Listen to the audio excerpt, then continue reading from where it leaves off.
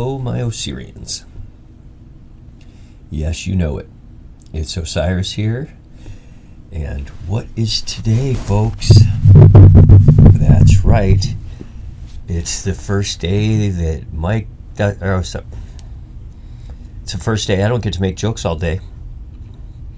We talk about something serious like the ontological mathematics that you've all been waiting and wanting to hear about. Now, last week, we had a rough one. I think I got a little emotional, and the ones that are still here, you're going to be ready for a humdinger, I'll tell you. And we are literally only going to be talking about the most important part of this ontological mathematics, which is zero.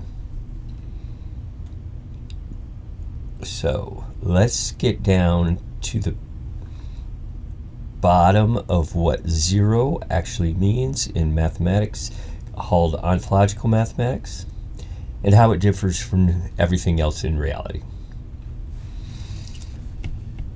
So first we would have to start by defining what the difference between the abstract concept of nothing is, nothing, literally nothing, versus nothing of the mathematical ontological zero.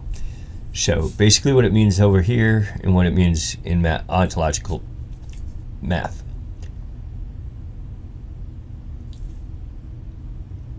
Because it bases, it really represents the basis of reality when it's in ontological math. So truly, this is one of the most important things, probably the most important thing of all, that you want to understand. What we're trying to say here is to understand reality itself, okay? It's the difference between abstract mathematics versus what is called ontological mathematics. The definition of ontological is referring to existence and the nature of being. And so we use that term for philosophical precision and to distinguish from ideas and mathematics which are truly abstract, meaning just imagined or arbitrary. Okay, so you have both sides of this. It's a very important concept to wrap your little heads around. What is real or ontological math, and what is arbitrary or imaginary math? Now, you remember that ontological math came from Pythagoras. Yes.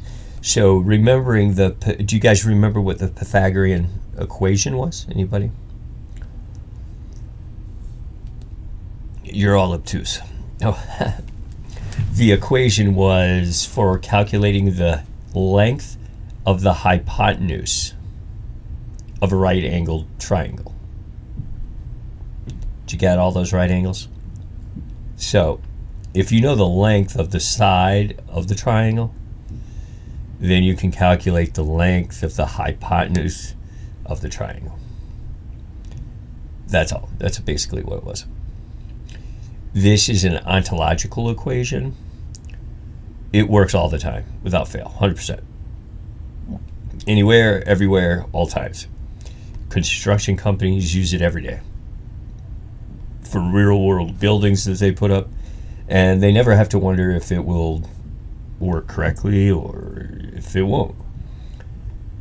For instance, say someone's sitting in a building and they're going to build a wall. But the wall needs a diagonal brace to help keep it strong. If you're looking at the wall, the brace might go from the bottom left-hand corner to the top right-hand corner. That's a diagonal. A hypotenuse and the floor and right-hand side of the wall makes up the sides of the triangle. Do you understand how that I can draw it up here on the board. Now, if you don't understand, please say something, because it's like when you were in high school and you were learning your kind of math, which is the imperial math system, and specifically in algebra. Everything built on everything else. So if you didn't know one thing, you couldn't just skip and go and get to the other, or you would never understand it. This is kind of the same way. So if you don't understand something, I need you to ask until you do, or you're just going to be lost for the rest of the class.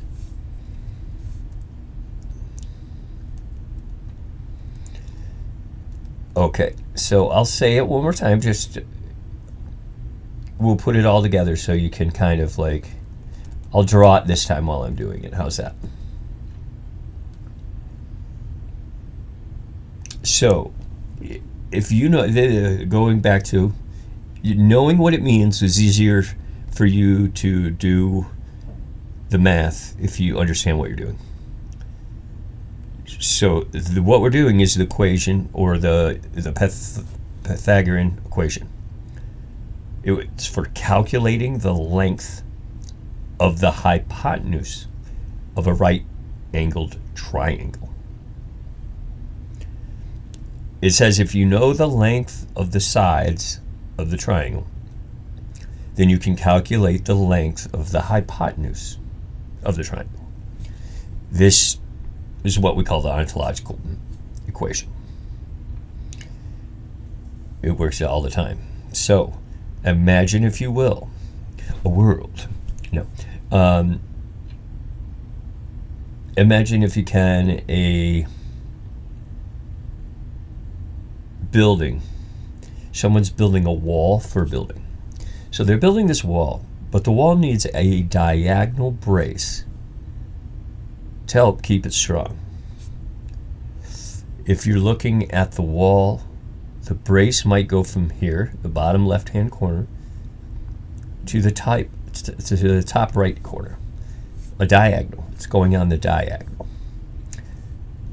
A hypotenuse and the floor and the right-hand side of the wall make up the sides of the triangle.